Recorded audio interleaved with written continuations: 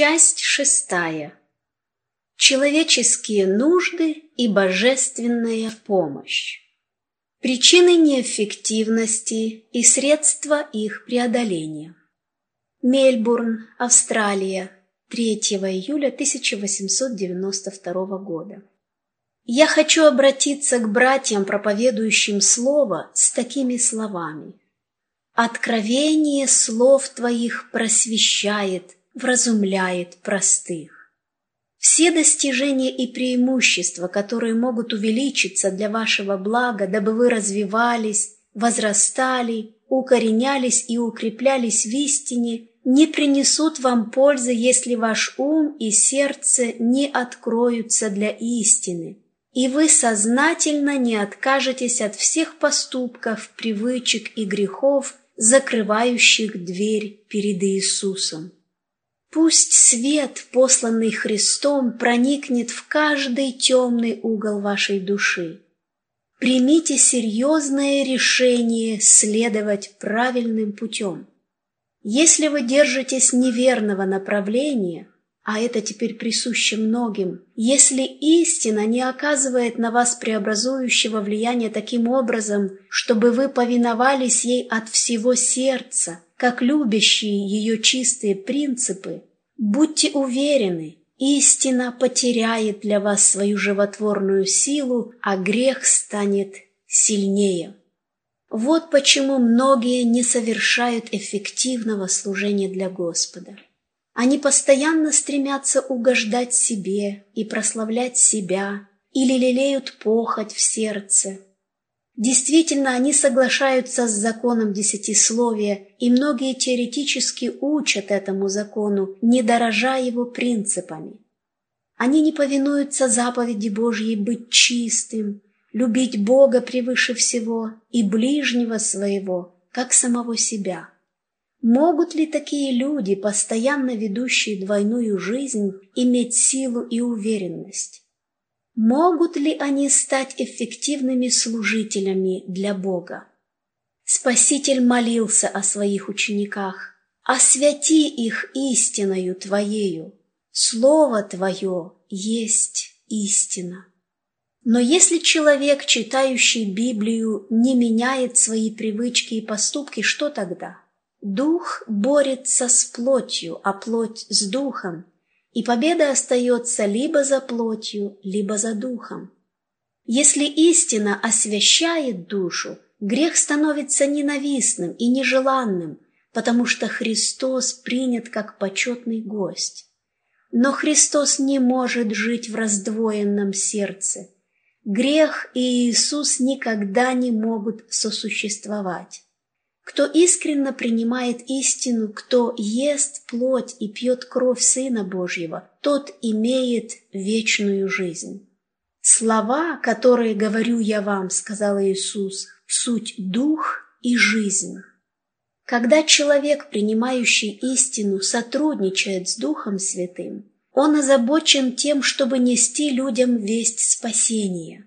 Он никогда не будет просто проповедником-теоретиком. Такой человек вложит сердце и душу в великое дело поиска и спасения погибших. Воплощая в жизнь религию Христа, он будет совершать благое дело приобретения душ. Ответственность перед Богом.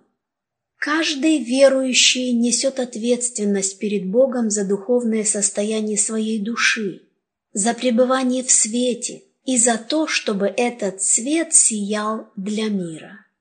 Если все, занятые в святом служении, будут возрастать в благодати и познании нашего Господа и Спасителя, они возненавидят грех и эгоизм. Не прекратится нравственное обновление. Продолжая взирать на Иисуса, служители уподобляются Ему и становятся совершенными в Нем, имея не собственную праведность, но праведность Иисуса Христа, Господа нашего. Великое преимущество служительских учреждений и вполовину не оценивается. Существуют большие возможности, но не используется и половина из них потому что посещающие эти учреждения не претворяют в жизнь истину, которая ясно им открыта.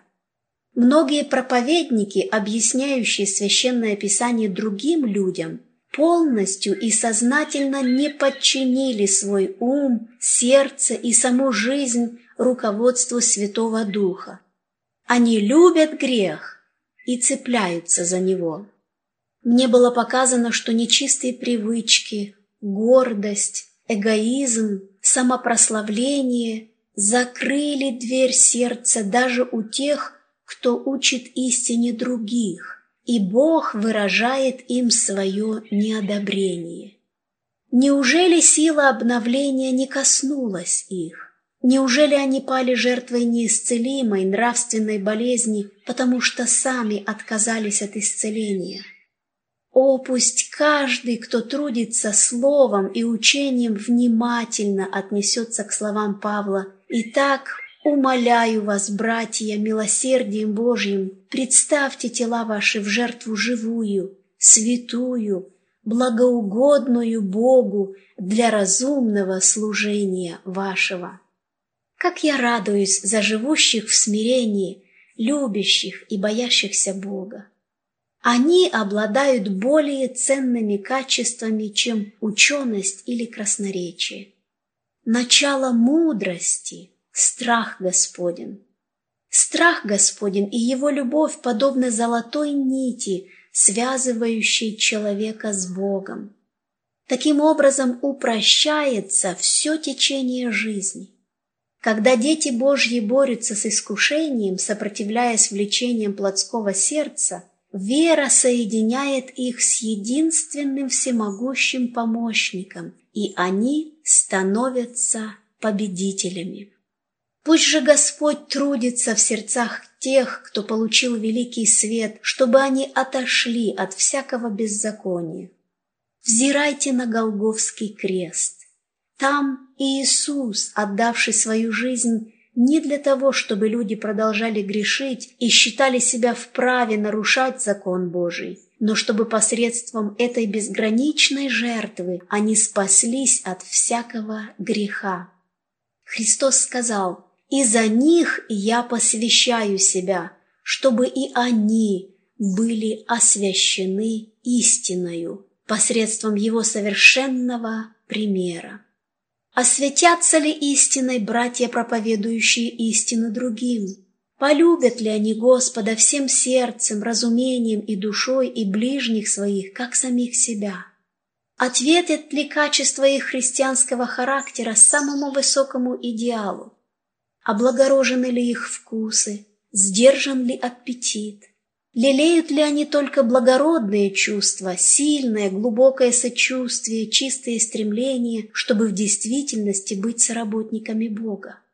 Мы нуждаемся в поддержке Святого Духа в нашей борьбе, ибо наша брань не против крови и плоти, но против начальств, против властей, против мироправителей тьмы века сего, против духов злобы поднебесных. Для дальнейшего изучения служители Евангелия, страница 273, 284, 285 и 288. Потребность в божественной силе и мудрости. Мельбурн, Австралия, 3 июля 1892 года. Нас спрашивают, почему церкви так слабы, почему наши учителя столь неэффективны. Это происходит потому, что называющие себя последователями Христа вынашивают известный грех, выражающийся по-разному, и их совесть ожесточается вследствие продолжительного нарушения закона. Причина состоит также в том, что люди не поддерживают общение с Богом, разлучены с Иисусом, и в результате мы наблюдаем в церкви проявление эгоизма, алчности, гордости, разногласий, жестокосердия, вседозволенности и дурных привычек. Это неблагоприятное положение имеет место даже среди проповедующих Святое Слово Божье. И если эти неосвященные люди не испытают преобразования, то лучше бы им оставить служение и заняться другим делом, где их греховные мысли не смогут причинить вреда народу Божьему. Ожидание и бодрствование. Апостол увещевает братьев такими словами: «Наконец, братья мои, укрепляйтесь Господом и могуществом силы Его. Облекитесь во всеоружие Божье, чтобы вам можно было противостать в день злой и, все преодолев, устоять». О, какой день ожидает нас! Какое просеивание произойдет среди называющих себя детьми Божьими! Нечестивые будут находиться среди праведных, имеющие великий свет, но не живущие в согласии с ним и пренебрегающие им окажутся во тьме. Нам нужно принять во внимание урок, содержащийся в словах апостола Павла: «Но усмиряю и порабощаю тело мое, дабы, проповедуя другим, самому не остаться недостойным».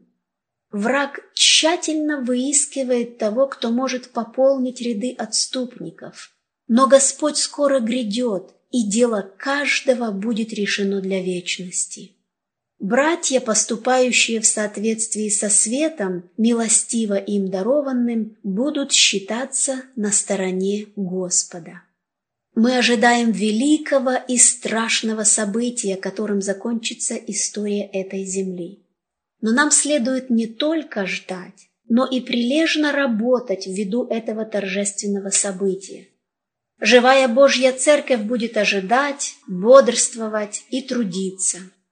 Никто не должен оставаться безучастным. Всем нужно представлять Христа активно и ревностно работать для спасения погибающих душ. Сложит ли теперь Церковь свои руки? Заснем ли мы, как неразумные девы из притчи?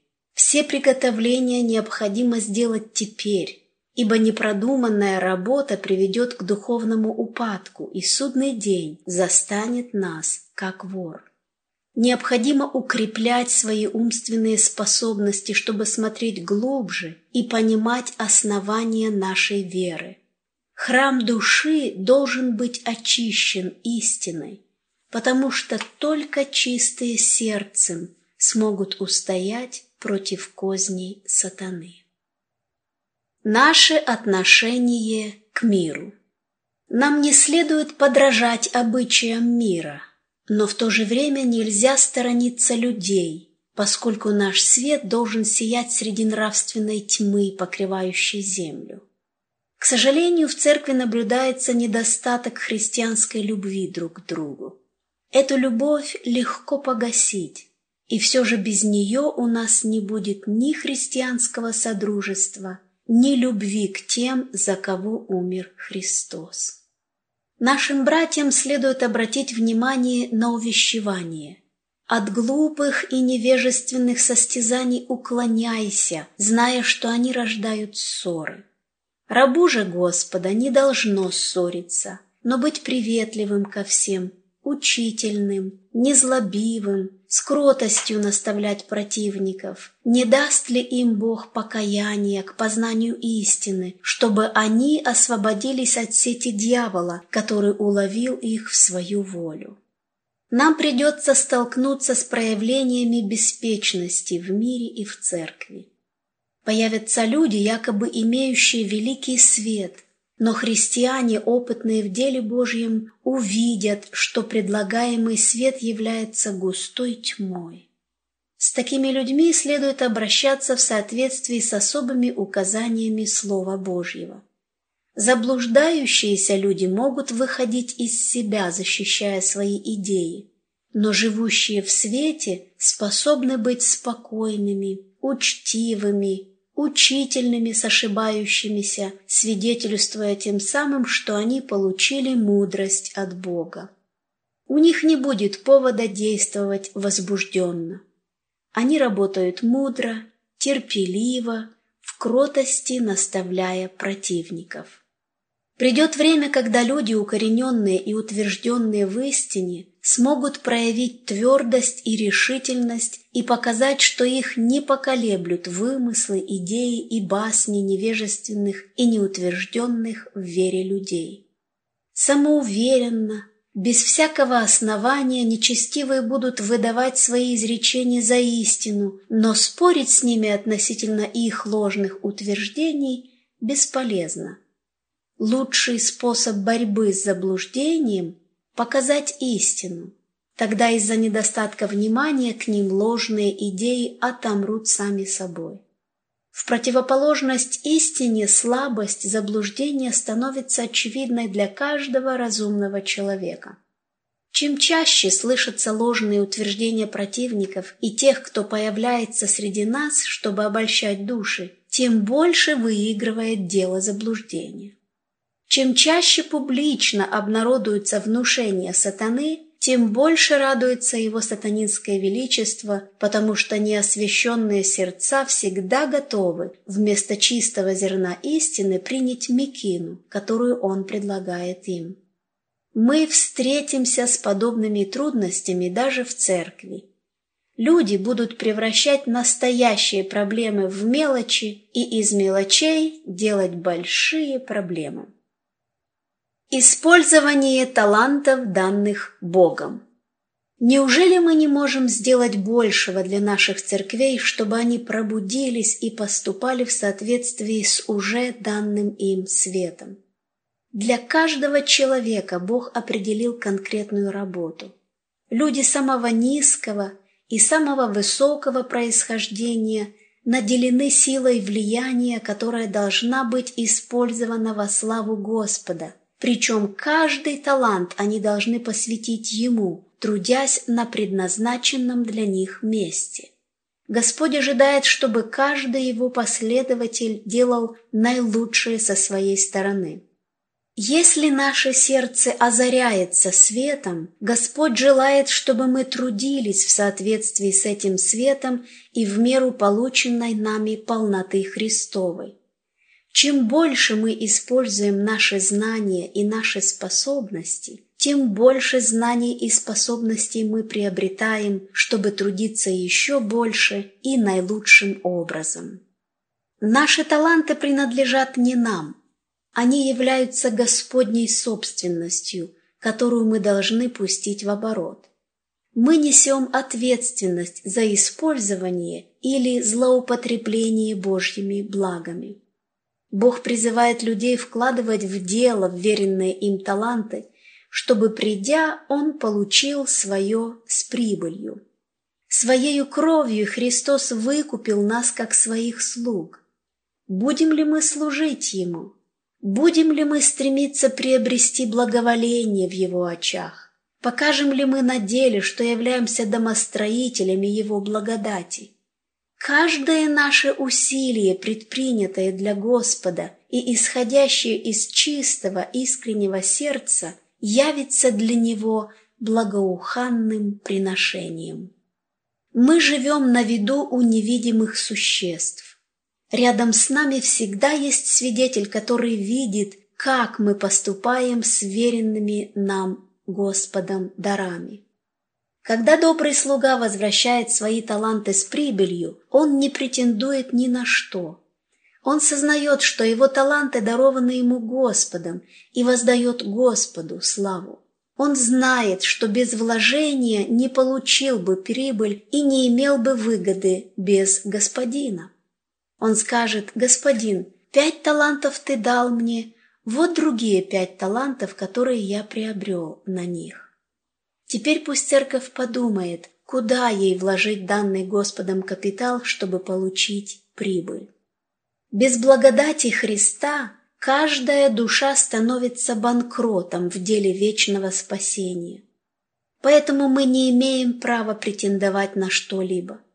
Но если мы являемся верными слугами, Господь вознаградит нас, словно заслуга принадлежит нам. Он говорит: «Хорошо, добрый и верный раб. В малом ты был верен, над многим тебя поставлю. Войди в радость Господина твоего». Как много людей будут сокрушаться о потерянных возможностях, когда придет конец времени.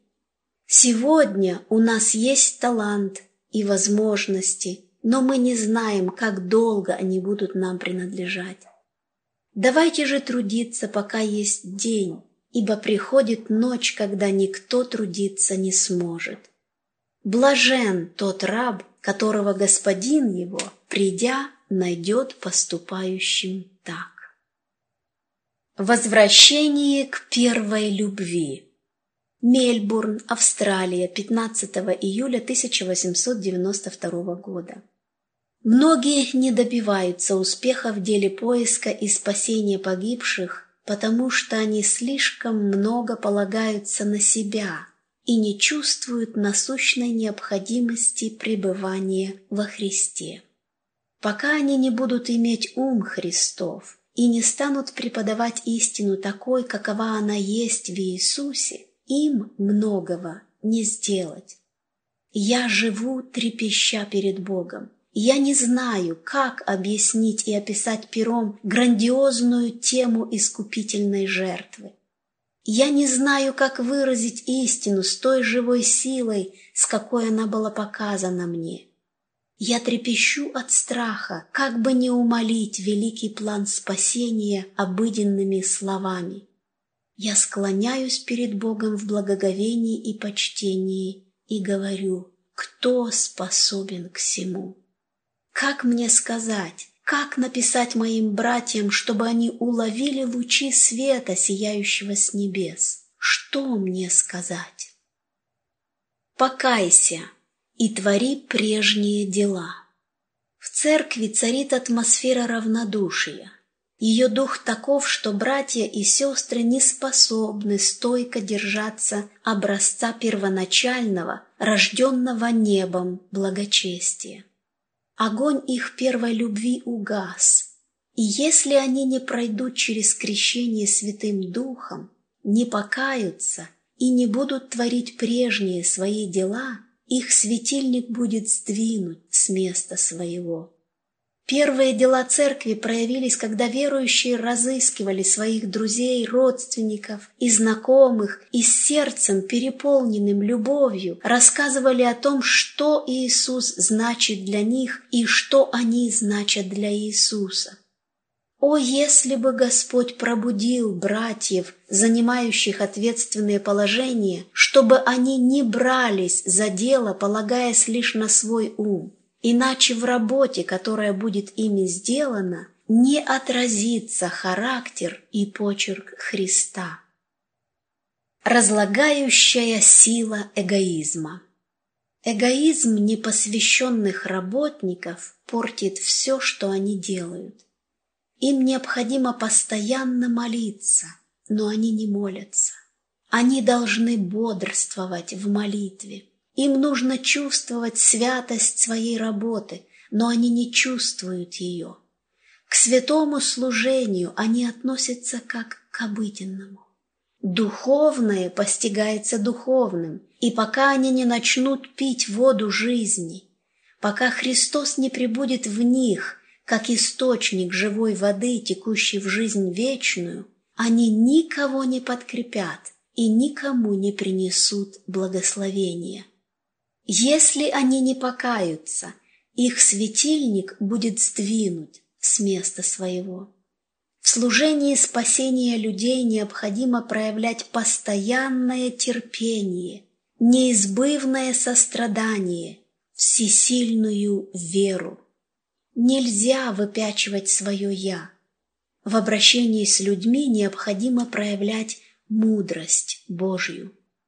Каждый успешный труженик должен приступать к служению, отказываясь от своего «я». Недопустимо ни браниться, ни раздражаться, ни проявлять высокомерие, ни осуждать, ни пустословить. Нужно приступать к служению с сердцем, согретым любовью к Иисусу и дорогим душам, за которые Он умер. Люди самонадеянные не могут скрыть свою слабость. Они идут навстречу испытанию самоуверенно и высокомерно. но в их жизни ясно видно, что Иисуса с ними нет. Таких самоуверенных людей немало, и им придется учиться на горьком опыте, проходя через крушение планов и поражение. Редко кто способен радоваться таким переживаниям, многие же отступают от веры под тяжестью испытания. В крушении своих планов они обвиняют обстоятельства и думают, что их талант не оценен собратьями. Если бы они смирились под крепкую руку Божью, Он научил бы их. Самое важное в служении. Кто каждый день не учится в школе Христа, кто не проводит много времени в серьезной молитве, те не готовы заниматься делом Божьим ни в одной из Его отраслей. Если же они примутся за Него, человеческая испорченность обязательно превозможет, и их сердцем овладеет тщеславие. Кто становится соработниками Иисуса Христа, у кого есть духовность, чтобы различать духовное, те почувствуют необходимость в небесной силе и мудрости для выполнения Божьей работы. Некоторые же не горят и не светят, и все же остаются довольны своим положением. Они находятся в крайне холодном и безразличном состоянии. Многие, знающие истину, проявляют небрежность в исполнении своего долга, за что они будут отвечать перед Богом. Бог дал нам Иисуса, и в Нем Бог открывается людям.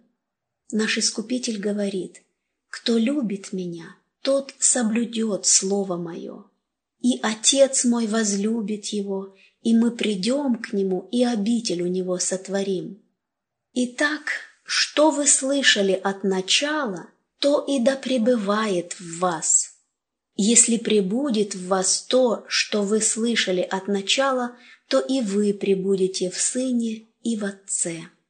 Если мы знаем Бога и Иисуса Христа, которого Он послал, то наше сердце наполнит невыразимая радость. О, как мы нуждаемся в божественном присутствии! Каждому работнику надо просить Бога о крещении Святым Духом.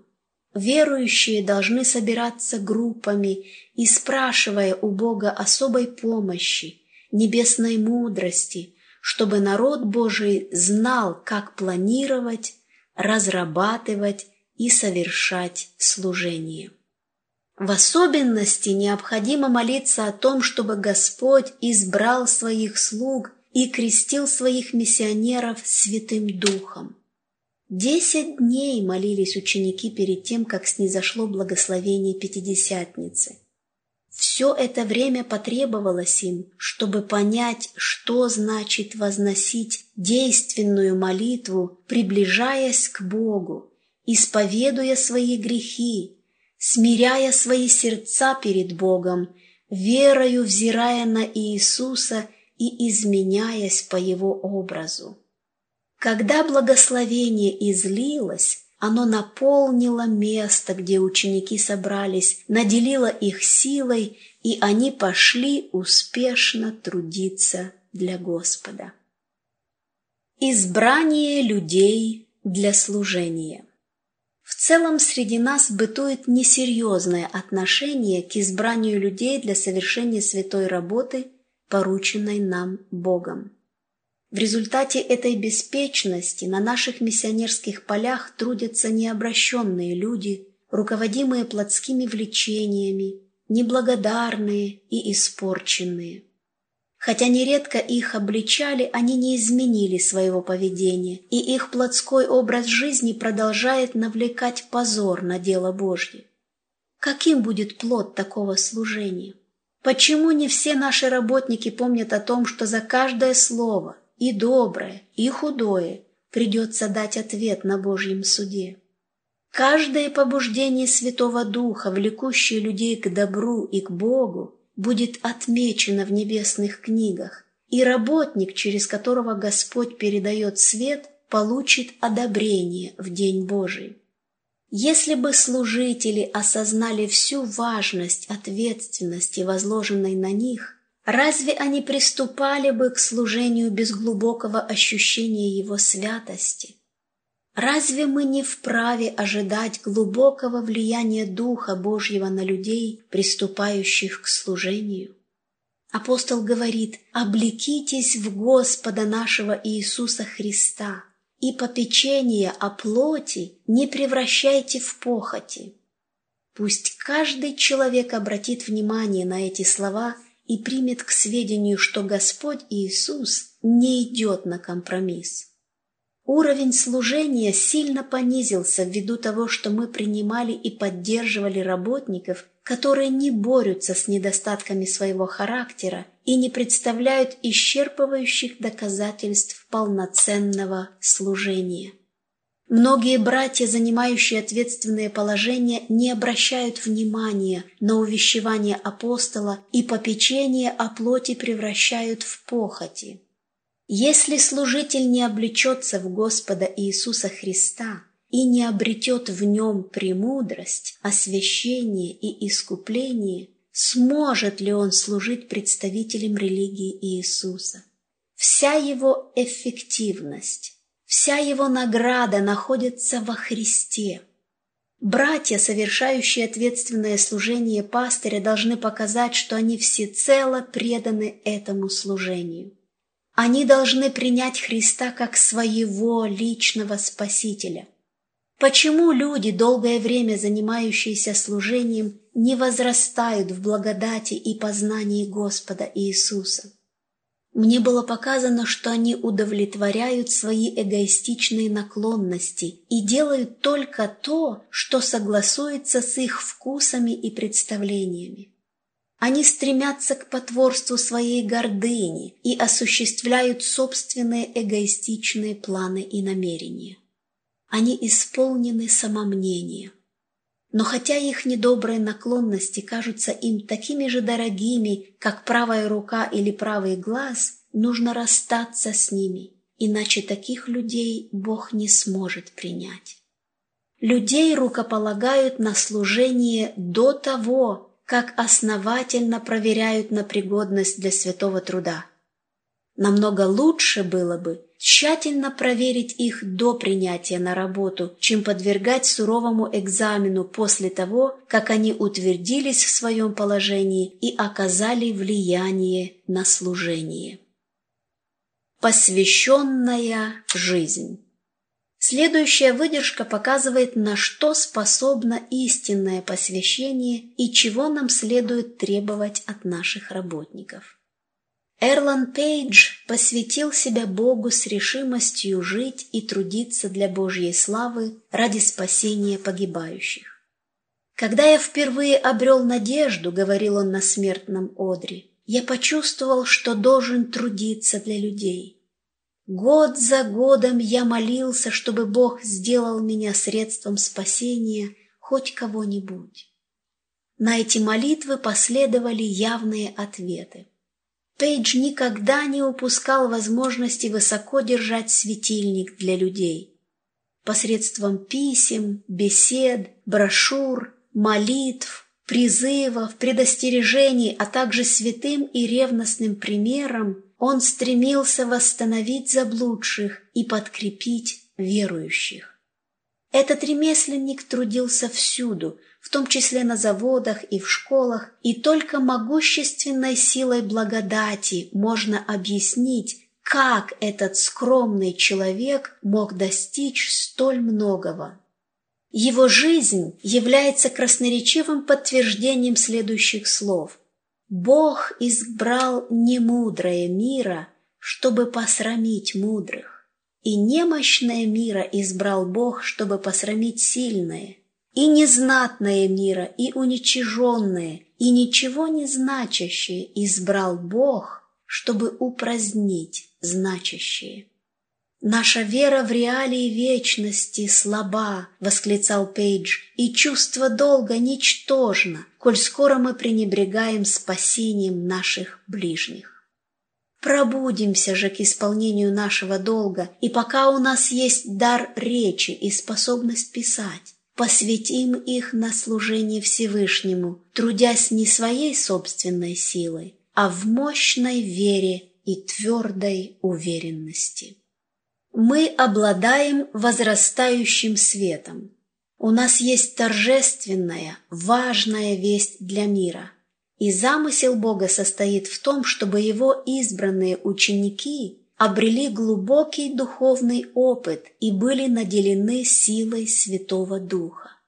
Господь смотрит не так, как смотрит человек, ибо человек смотрит на лицо, а Господь смотрит на сердце.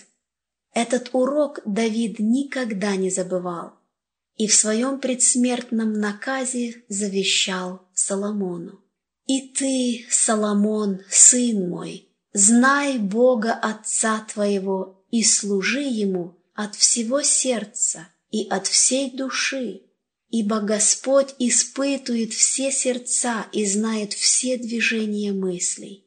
Если будешь искать Его, то найдешь Его, а если оставишь Его, Он оставит тебя навсегда». Мы живем в важный период земной истории. Нас освещает великий свет истины, и поэтому нам нет извинения ни за единый момент жизни, прожитый недостойно. Как соработники Христа мы имеем преимущество разделить с Христом Его страдания. Нам необходимо взирать на Его жизнь, изучать Его характер, следовать Его примеру. Мы должны быть такими, каким был Христос, в Его совершенном человеческом естестве, ибо нам надо формировать характер для вечности. Для дальнейшего изучения служители Евангелия, страницы 437 по 445, Свидетельства для Церкви, том 4, страницы 315, 318, 320, 371 по 383, 437, 441 и 442. Сила Святого Духа ожидает нашего востребования и готовности принять ее. Мельбурн, Австралия, 28 декабря 1891 года. Непосредственно перед тем, как оставить своих учеников и отправиться в небесные обители, Иисус ободрил их обетованием о Святом Духе. Это обетование в равной степени относится и к нам. И все же, насколько редко о нем и о его принятии упоминается в Церкви.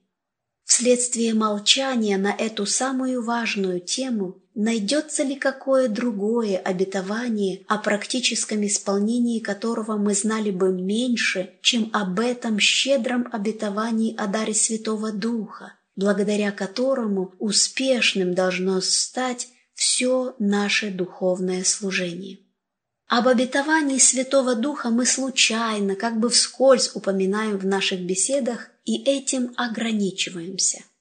Уделяем внимание пророчествам, подробно излагаем доктрины, но то самое важное для Церкви, благодаря которому она может исполняться духовной силой и быть успешной, благодаря чему проповедь сопровождалась бы силой убеждения и души обращались к Богу, именно самое существенное для Церкви оставляется служителями в пренебрежении. Эта тема отложена в сторону, будто в будущем появится время для ее рассмотрения. Церковь возвещает о других благословениях и преимуществах, пока в людях не загорается желание достичь этих обещанных Богом благословений.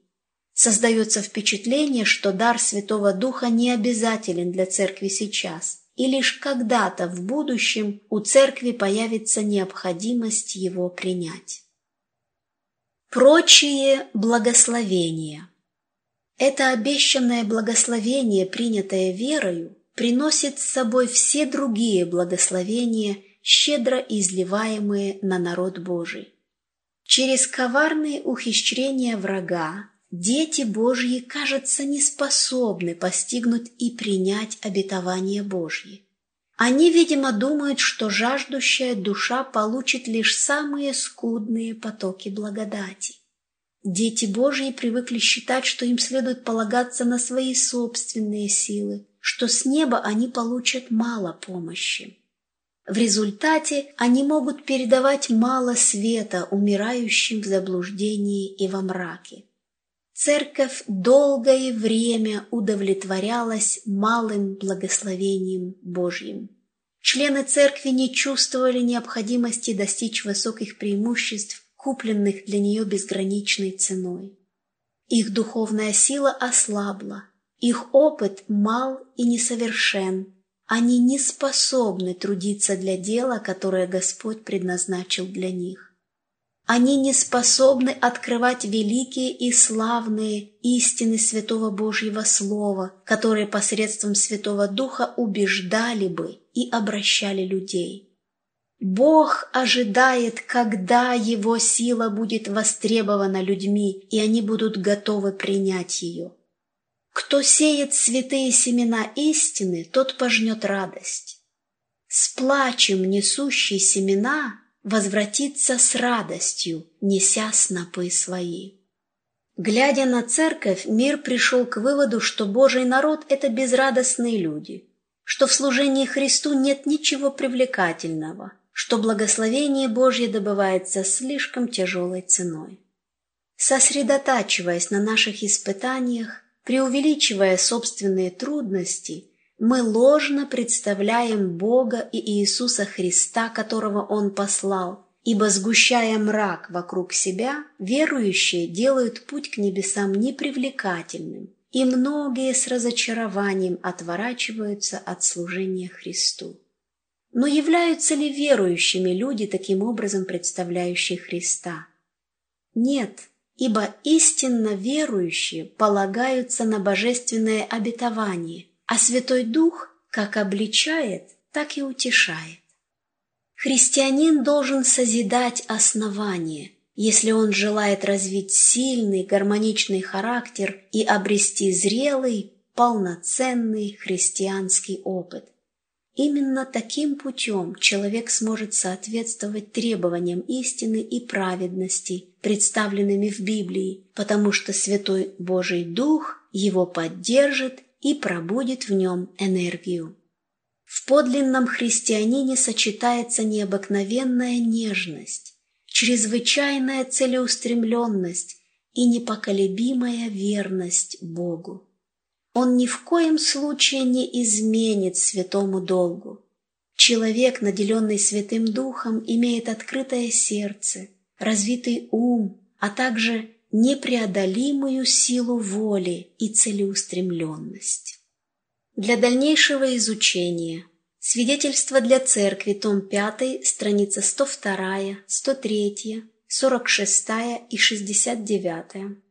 Желание веков, страницы 302, 672, 412, 805, 821, 822 и 827.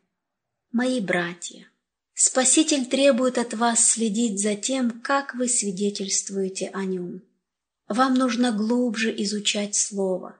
Вам придется столкнуться с людьми различного склада ума, и когда вы преподаете истины Святого Слова, вам следует делать это серьезно, с благоговением и почтением. Избегайте в своих беседах всяческих небылиц и проповедуйте только Слово. Тогда вы принесете Господину больше снопов. Помните, что среди ваших слушателей есть люди, постоянно искушаемые. Некоторые борются с сомнением, находятся почти в полном отчаянии, и они почти безнадежны. Просите Бога помочь вам сказать слова, способные укрепить их для борьбы.